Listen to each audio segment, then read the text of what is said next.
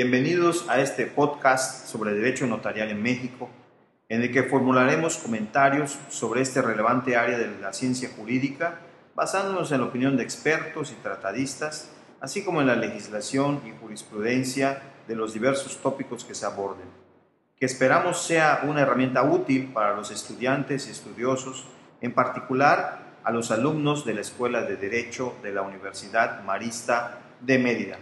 Sean todos bienvenidos.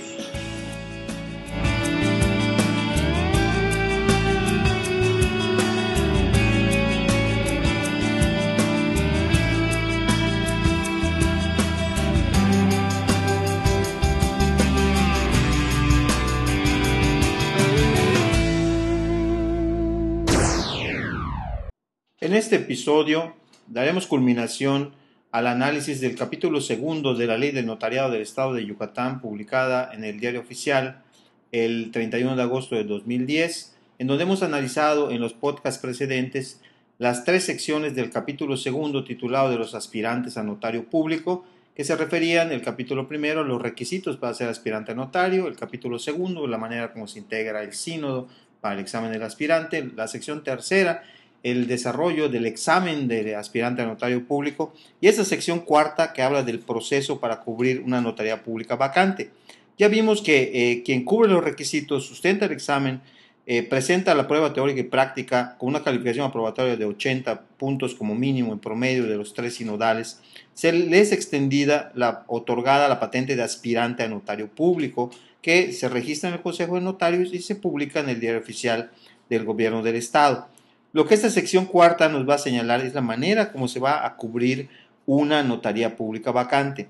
¿Qué es lo que nos dice la ley en ese respecto? Nos dice que dentro de los 10 días naturales siguientes a la fecha en que el Consejo tenga conocimiento de una notaría pública vacante, lo comunica al Ejecutivo del Estado, quien a su vez debe publicar en el Diario Oficial una convocatoria a todos los aspirantes a notario público que estén interesados en cubrirla, para presentar un examen de oposición. Si todos los aspirantes van a concurrir a un examen de oposición, este es el supuesto genérico.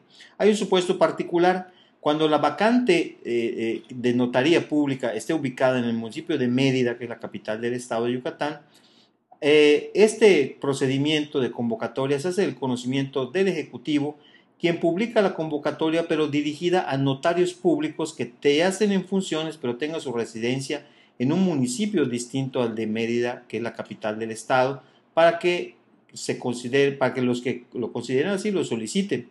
Si se solicita la patente de Mérida y concurren dos o más notarios, se le otorgará al notario público con la patente más antigua. Entonces podemos ver la manera de cubrir las vacantes de manera totalmente distinta. Si es un supuesto genérico, una notaría que no se encuentra ubicada en la ciudad de Mérida, una convocatoria abierta a todos los aspirantes. Si es una notaría del municipio de Mérida, una convocatoria a los notarios con residencia en municipio distinto, en el que previa solicitud y acreditándose el notario con patente más antigua, se le otorgará la titularidad de la notaría de Mérida.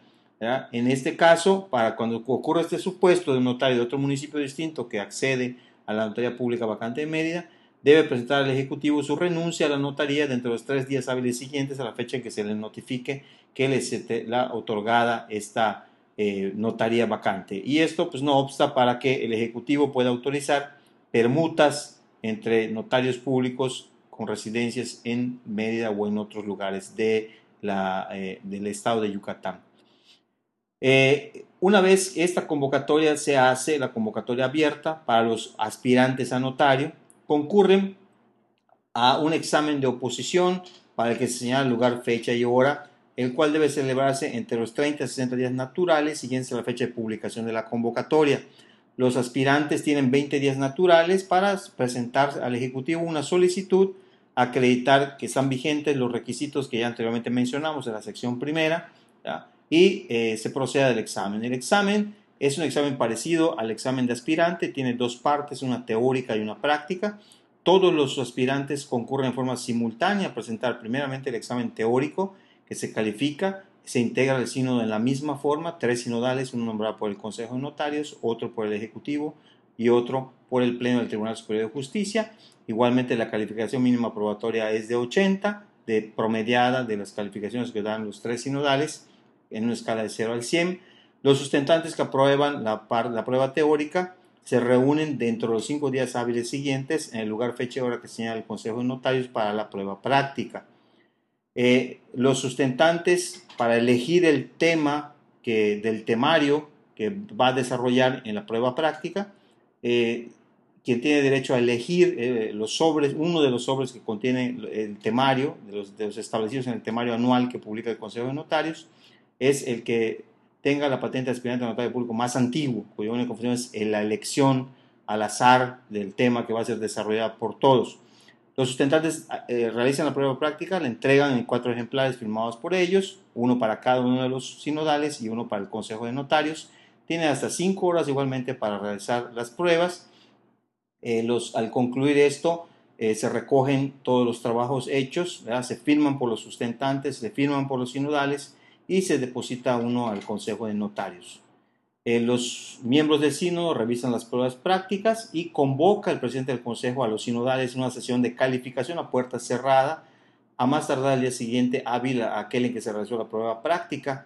Cada sinodal otorga en lo individual su calificación y la calificación final será la que resulte de promediar las calificaciones obtenidas en la prueba teórica y práctica. Y al concluir esta sesión, el presidente del sínodo pone a disposición de cada sustentante su calificación final. El presidente del consejo le comunica al ejecutivo el resultado del examen de oposición dentro de los 10 días naturales siguientes a la fecha en que tuvieron lugar estas calificaciones finales. En caso de que nadie apruebe el examen dentro de los 30 días naturales siguientes, se procede a hacer una nueva convocatoria para cubrir la notaría pública vacante.